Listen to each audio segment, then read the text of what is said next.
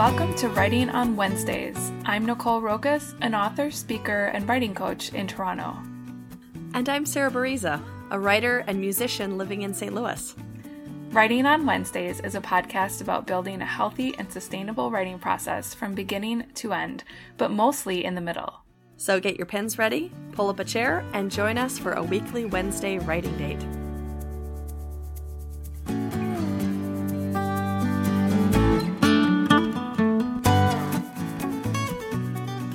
Hi friends, time for another Middlesode, and this week I thought I would talk a little bit about the word nimble. As you might remember, in one of our episodes from early January, Sarah and I mentioned that we each had sort of a theme word for 2020, and my word is nimble.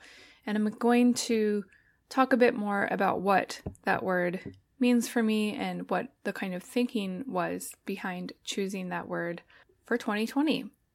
So I'm going to start things off with a kind of anecdote from my youth. And it goes back to when my life revolved around ballet class. I'll never forget the day my ballet teacher finally allowed me to dance on pointe for the first time, which is the ballet that's on the tips of your toes rather than the balls of your feet. I was 15 and I'd been taking ballet classes for years, shredding my calves at the bar for hours every week. Although in my teen years, I would say that I kind of made for a very tall and clumsy ballerina. Nonetheless, there came a week when my teacher looked down at my legs, which had grown muscular to a degree that can only be described as equine, and proclaimed me ready to dance on my toes. A big deal. So in the beginning, when I first started dancing on my toes, I would fall multiple times every lesson. In my defense, I was balancing my entire body weight on like a scant 1.5 inches of surface area while plie-ing across a wooden floor that was as burnished as black ice. Nonetheless, I struggled at first. It's a big shift.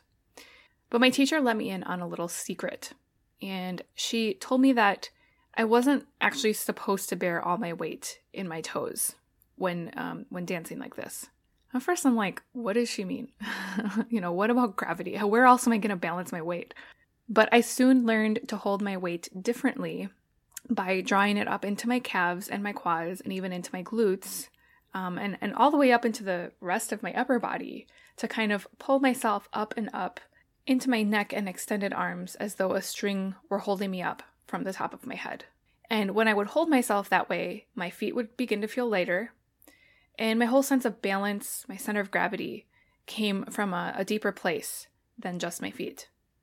Now, I haven't danced ballet in years, and I'm pretty sure that it did lasting damage to my feet and to my hips, but I do miss that sense of gracefulness, that ability to set my feet down and keep moving, however uneven the floorboards are, or however quickly I'm spinning around, and to know that that I'll probably be able to keep my balance. And if I do fall, the fall is going to be less disastrous because I'm not putting all my weight on my toes. And so even when you fall, you're kind of falling with like more evenly spaced weight, I guess, if that makes sense. This memory is partly what inspired me to make my theme word for 2020, nimble. Despite all that ballet training, as a type A personality and an upholder, that's a term from Gretchen Rubin's Four Tendencies, an upholder with a strong predilection toward what she calls tightening. Tightening is where, you set a goal and you're so driven at upholding it that even once you start meeting the goal, it's not good enough. So you sort of up the ante and make the goal even higher and keep trying to uphold until it's just totally unrealistic. So as a type A personality with this kind of tendency towards tightening, I do find it difficult to accept the need to be flexible and mobile in the face of life's tenuousness and unpredictability. To me, being nimble means being able to operate from an equilibrium that's deeper than the shifting tides of external circumstances, to not be so dependent on everything going my way in order to move forward. To be able to shift my balance and expectations with grace, to remain responsive to changing circumstances without departing from the bigger picture of goals and values. So it's kind of this middle ground between being so rigid that I don't change my expectations and I'm always trying to meet the original goal. And the other opposite extreme, just as harmful, is like throwing the goal out altogether and just kind of tossing my hands up and saying, well, I can't, life's not behaving as I wanted to, so I'm not even going to bother trying to work towards this goal. It's finding a middle. Nimbleness to me is finding a middle ground between the two. When life throws me a curveball, I either stick to the plan at any cost, or I just throw my hands up, chuck my goals in the trash, and view myself as a victim of chaos with no real choices or sense of agency. I think that both reactions come out of a same kind of rigidity or an inability to hold the weight of my goals and values in a deeper and higher place so that I can step down onto the slippery floors of this life with gracefulness and nimbleness. Am I taking the ballet metaphor too far? Possibly, but I'm going to set it aside now and kind of get into the particulars of what nimbleness symbolizes to me in 3 areas: my personal life, my professional endeavors, and in my writing. In my personal life, staying nimble means to avoid inflexible expectations of myself and others, to see expectations as constantly evolving the more information I obtain, to seek a middle ground between the extremes of rigidity and resignation, to expect situations to change and develop, and to view this as an opportunity to be nimble and responsive rather than regretful or fearful, to be able to change plans without changing priorities, to be able to shift between different priorities in areas of my life or daily routine or relationships more easily rather than to hyper-focus on one area or another, to continue moving forward without dwelling on the past or hyperventilating about what the future may bring, and to see all things, situations, and people as my teacher. My job is to grow, learn, and respond, not to be always in control or ensuring that things never change or making sure I, white knuckle grip the plan and the goal and stick to it at all costs, even when it, after a while, maybe doesn't make sense or is causing damage to me or those around me.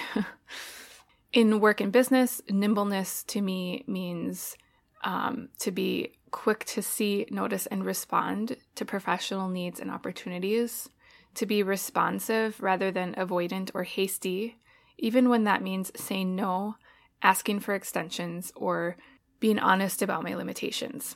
It means to keep a lean business model, but to not shy away from innovation or meaningful risks. It means to be ready to acquire new skills. For me, I'm interested in learning more about SEO, keyword research skills, other areas of professional development, developing things like e-courses and other skills in my job that I'd like to develop. It means being guided by intention and a well-honed sense of direction rather than doing things just to maintain a status quo. It means staying current with trends and needs among other creative entrepreneurs in my freelance work and among other nonprofit organizations in my job as a communications coordinator. It means being open to change, innovation, and transformation.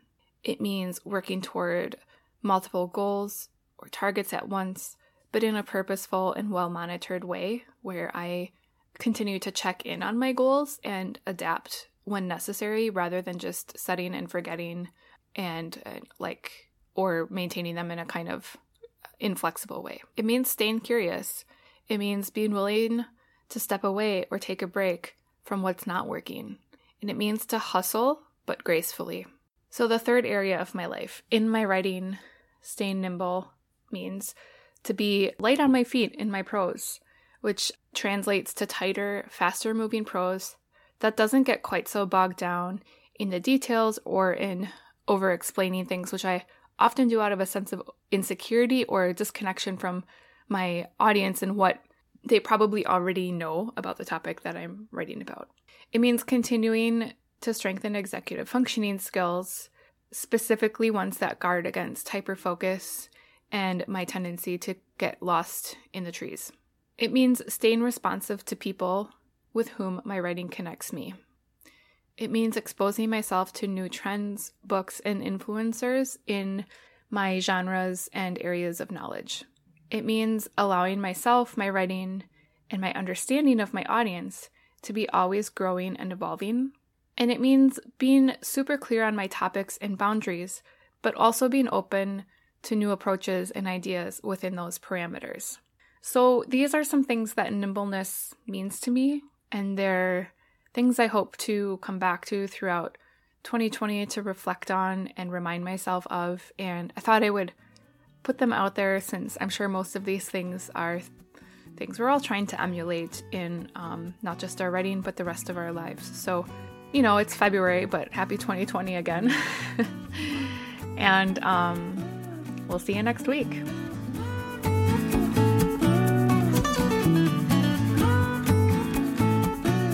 And that's it for this week's installment of Writing on Wednesdays. You can find show notes at writingonwednesdays.com. Ratings and reviews on iTunes are an important way for people to find this podcast. So if you're enjoying this podcast, please rate the show and share it with a friend. And in the meantime, you can find both of us on Facebook, Twitter, and Instagram. My website is www.nicolerocas.com, where you can subscribe to my blog and newsletter. And I'm online at sarah-bariza.com, where you can subscribe to my monthly newsletter and find my blog and other podcasts. As always, you can connect with other writers like you in our Facebook group. Just search for Writing on Wednesdays. I'm Sarah Bariza. And I'm Nicole Rocas. Until next Wednesday, happy writing. Happy writing.